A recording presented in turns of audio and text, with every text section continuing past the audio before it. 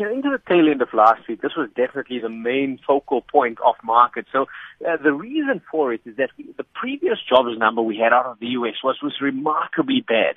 And following that, the market's expectations around the Fed hike softened quite considerably. And it's really, I guess, the driving force in terms of your global expectations around what's going to come through in terms of markets.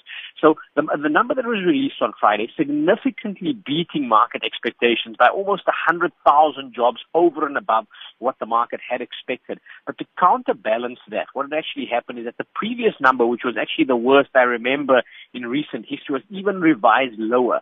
Now, the market's looking at this, they're saying, look, it's proving to us that the May number, the previous number, was actually an aberration, that the progress that is being made in terms of the U.S. jobs market continues at a reasonably robust pace. And quite surprisingly, I mean, it was reasonably supportive of risk appetite in the U.S. session last Friday. We had all 10 of the S&P 500 major sectors up on the day. And this morning, it's even proving supportive of risk appetite in Asia. And the reason why I say surprising is that if the U.S. economy is doing better, it means that, yes, global growth is probably not going to be as impacted, but it also will increase the expectations around U.S. rate hikes. For now, we seem to be in this middle patch, which is, I guess, is the right place we need to be in, is that the U.S. economy is doing better, but global risks like the Brexit mean that the Fed's likely not going to increase rates this year. And I guess the confluence of those two events is leading to a reasonably strong risk appetite. The good news for us is that, we've seen the Rand trade significantly better. We're around the mid-14s.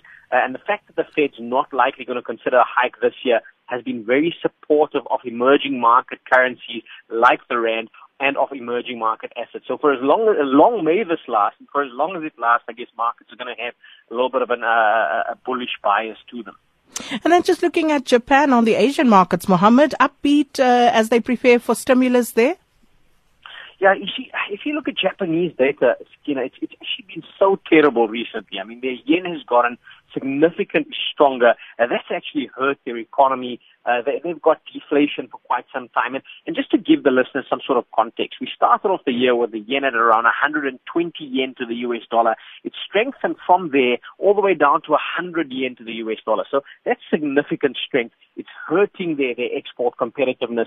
And so as a result, you've started to now see commentary come through from their policymakers saying they're going to come through with not just monetary stimulus from the Bank of Japan to try and weaken that yen, but more encouragingly for me, because monetary stimulus is quite a temporary impact that you see, and it mostly goes to financial markets, not the real economy. Shinzo Abe from Japan now saying that they are looking at ramping up their fiscal stimulus plans. And if that does happen, hopefully that is another tailwind for global growth.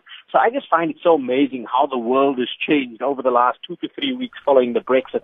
We've gone from all doom and gloom to central banks as well as authorities saying, okay, we're going to actually prime the pump here. We're going to try and get growth going. And so that Japanese news and the fact that they're considering more stimulus is also proving quite supportive of risk appetite in Asia this morning.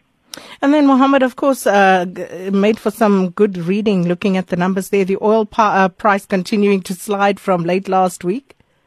Yes, I mean, this is obviously fantastic news for South Africa. We're a large oil importer.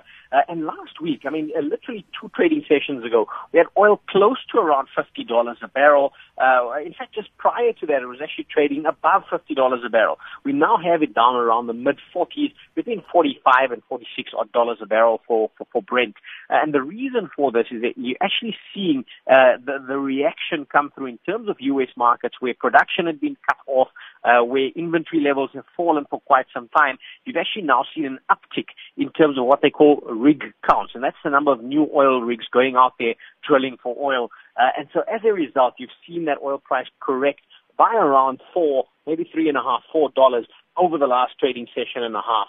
That's obviously going to be good news. Our longer-term estimates is we would see oil range-bound between $35 to $45 a barrel. And so this, still relatively more elevated to our expectations, but definitely an encouraging development. And like I say, South Africa as a large oil importer would do well off this. If we see the oil price continue to come off, to ease off, that's going to give some relief to motorists as well as consumers. And that gives us relief within the broader economy with regards to the pass-through effect of inflation. So let's keep an eye out for this. Hope comes that price actually does fall a little bit further.